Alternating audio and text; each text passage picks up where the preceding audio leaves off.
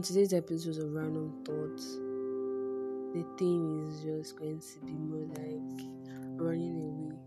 So I found that I was kind of distancing myself from someone I used to really speak to.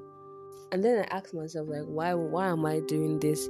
I realized it's because maybe I'm finally letting go of an interest I had on this person for such a long time.